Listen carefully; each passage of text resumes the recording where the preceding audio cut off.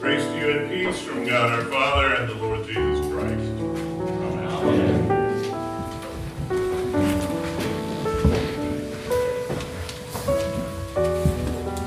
Pray with me a moment, please. May the words of my mouth and the meditations of my heart be acceptable in your sight, O my rock and my redeemer. Amen. So this happens occasionally. Between the time I come in the door and the time I get up here to talk, something occurs to me I want to tell you. It has nothing to do with the sermon, but I want to tell you anyway. So it happened when they were reading the lessons, and just a memory came back to me. You know how we had the word of the Lord, and thanks be to God. And Lutherans have varied that over the years. When I first started, it was "Here ends the reading." That's Lutherans. Here ends the reading. And eventually we got a little more religious about it. And the word, and for a long time, it was the word of God for the people of God, and everybody says, "Thanks be to God." Right? Well, it happened right here in about the second pew when Bill Breedlove was being installed as our celebration of new ministry, when he was here. And I had been at Messiah for a while, and I'd gone to one for Carl Sutherland over the mountain and a couple of others. And every time I made a mistake, because when the bishop would say, "The gifts of God for the people of God," I heard the word of God for the people of God and said, "Thanks be to God." I was the only one saying that. And standing right here, when Bill, I think it was when Bill was installed, it might have been, I do know it was here, and he said, it was Porter Taylor, and he said once again, "The gifts of God for the people of God," and I said, "Thanks be to..." And Porter said, "Our Lutheran is here."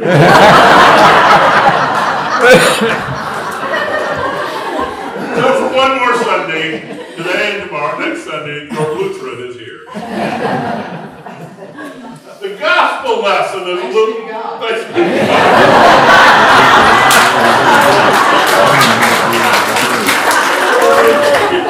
He's thinking about only one more.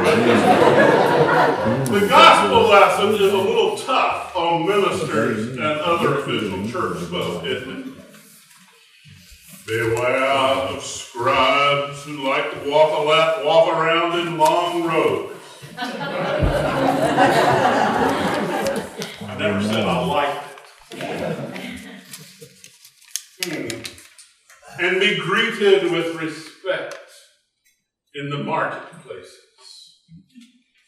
Okay, I'll admit, I do like it when people at Ingalls. That's where everybody sees everybody in this town, right? "Oh, Father Delmer, Pastor Chilton." Rib Country or Subway, it's nice. I like it. And to have the best seats in the synagogue. I want to tell you, they're not exactly the best, but they're definitely ours. Right? Yeah. And places of honor at banquets. I'll own that one. I like to eat. They devour widows' houses and for the sake of appearances say long prayers. I'm clean on these two. I've never tricked a widow out of her house, and I'm famous for short prayers, not for long ones. So perhaps I have escaped the greater condemnation, at least by a narrow margin. Whenever we hear a Bible study, most of us, most of the time, begin to think, who in this story feels like me? With whom do I identify? Of course, even when the shoe fits, none of us would like to think we're like the scribes, making a big, loud, public display of our religiosity. In particular, none of us wants to look like a hypocrite, do we? And we all want to believe that we're like the widow, doing all we can to help others with what little we have. Most of us, most of the time, hear the widow's mite story and think it means something like this. See, it's not how much you give that matters. It's the spirit with which you give that counts. God loves a joyful giver. A little bit is just as important as a lot. And you know what? That's true as far as it goes. But we miss an important point here. Jesus did not say the widow gave all that she could afford. Jesus said she gave all she had. Truly, I tell you, this poor widow has put in more than all those who were contributing to the treasure. For all of them have contributed out of their abundance. But she, out of her poverty, has put in everything she had, all she had to live on. Giving out of abundance or out of poverty. Out of their abundance. Truth be told, most of us, most of the time, myself included, give out of our abundance. We give to others what we think we can afford to give without seriously affecting our standard of living. This is one of God's little jokes here. When I was writing this sermon, I kept getting interrupted by emails from Portico Retirement and from Social Security about my certificates of deposit and my need to move some of my money around. So on one hand, I'm talking about giving out of our poverty, and on the other hand, I'm working on ensuring my abundance. We all live in this ambiguity, don't we? What Jesus points to in the widow is something totally different than giving out of your abundance. He points to her total commitment of everything she has, all of her resources, all she had to live on to the kingdom of God. At root, this story is not so much about giving and generosity as it is an invitation to put our trust in God. This is why the story of Elijah and the widow of Zarephath from the first reading was paired with the story of the widow's mite in the appointed readings for today. It's not just about two widows. It's about the fact that both the widows put their total trust in God for the future. The widow of Zarephath gave all she had. She shared with the prophet of the Lord the last of her food in a time of famine. Really sadder and more poignant moment, just a short little story there in which she says, I got nothing. This little bit of flour, this little bit of oil, and I got these sticks. I'm going to build a fire, make a cake, feed my son, and then we're going to lie down and die.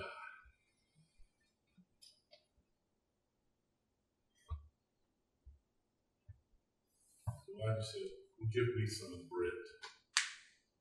And she did. And she did. See, this is the way God operates. This is the way God provides for God's people. The jar of meal and the jug of oil miraculously had in them each day enough for that day. Enough for that day. Remember the manna from heaven? The bread on the ground provided to the Israelites when they went from Egypt to the Promised Land? Do you remember the fact that you could only take enough for each day? If you took too much, it rotted. You had to trust that you'd get enough for today, and tomorrow there would be enough. It was a lesson in trusting God to provide each day's needs. What Jesus noticed and commented upon with the widow was not the size of her gift, but the fact that she gave her all, trusting that God would provide for the next day. This is the biblical principle of God's economy. This is the way God always works. God's promise is not If you return to me a tithe, I will make you rich. God's promise is, if you commit to me your all, I will provide for your needs.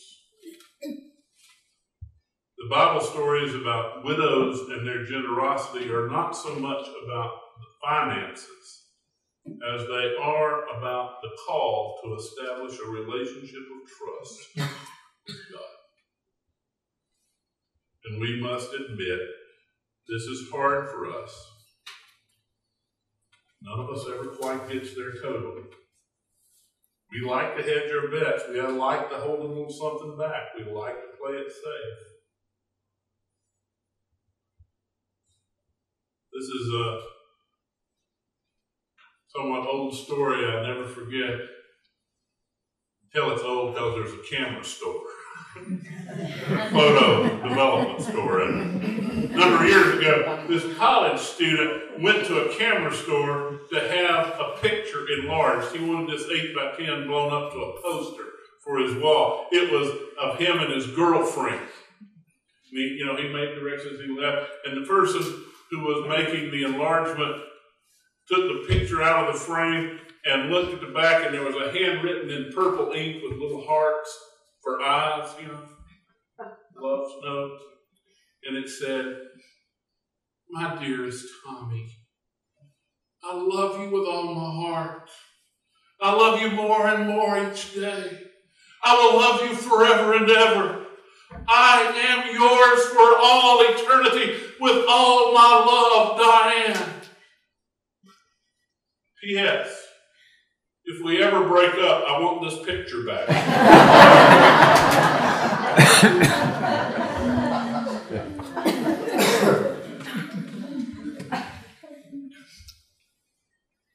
Diane made loud, public affirmation of her love,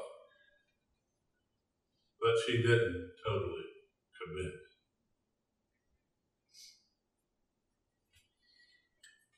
A couple of weeks ago, I read about a man named Albert Lexie. Albert's 76 years old when he died in October. He was a shoeshine man. Every Tuesday and Thursday for 32 years. Albert got up at 5:30, and it took him 3 buses to get from his home to the University Hospital in Pittsburgh, the Children's Hospital, where he shined shoes for staff and visitors and donated all his tips, what he called "my kids." When he died, the hospital put the total of his contributions to the free care fund at $202,000. Now, I'm just reading between the lines. This was just one of those short little bits. But a 76-year-old shoeshine man who had to take 3 buses to get to the hospital. I'm guessing the people in his life, most of them thought, you probably need that money yourself. He seemed to have done all right, because he had seen something other and larger that he wanted to commit to. The hospital president called it small, incremental, selfless acts of kindness. Small, incremental, selfless acts of kindness. Like dropping all you have, even if it's 2 cents, into the offering basket. Today, God invites us to stop hedging our bets, to cease holding back. God calls upon us to make a complete and total commitment of ourselves to Christ and the kingdom of God. We are called upon to make all that we are and all that we have available to the work of spreading the good news of Jesus Christ to all the world. And the good news for us today is this: we can make that leap, we can take that risk with full confidence in God's promise to provide for our every need, now and forevermore. Amen. Amen.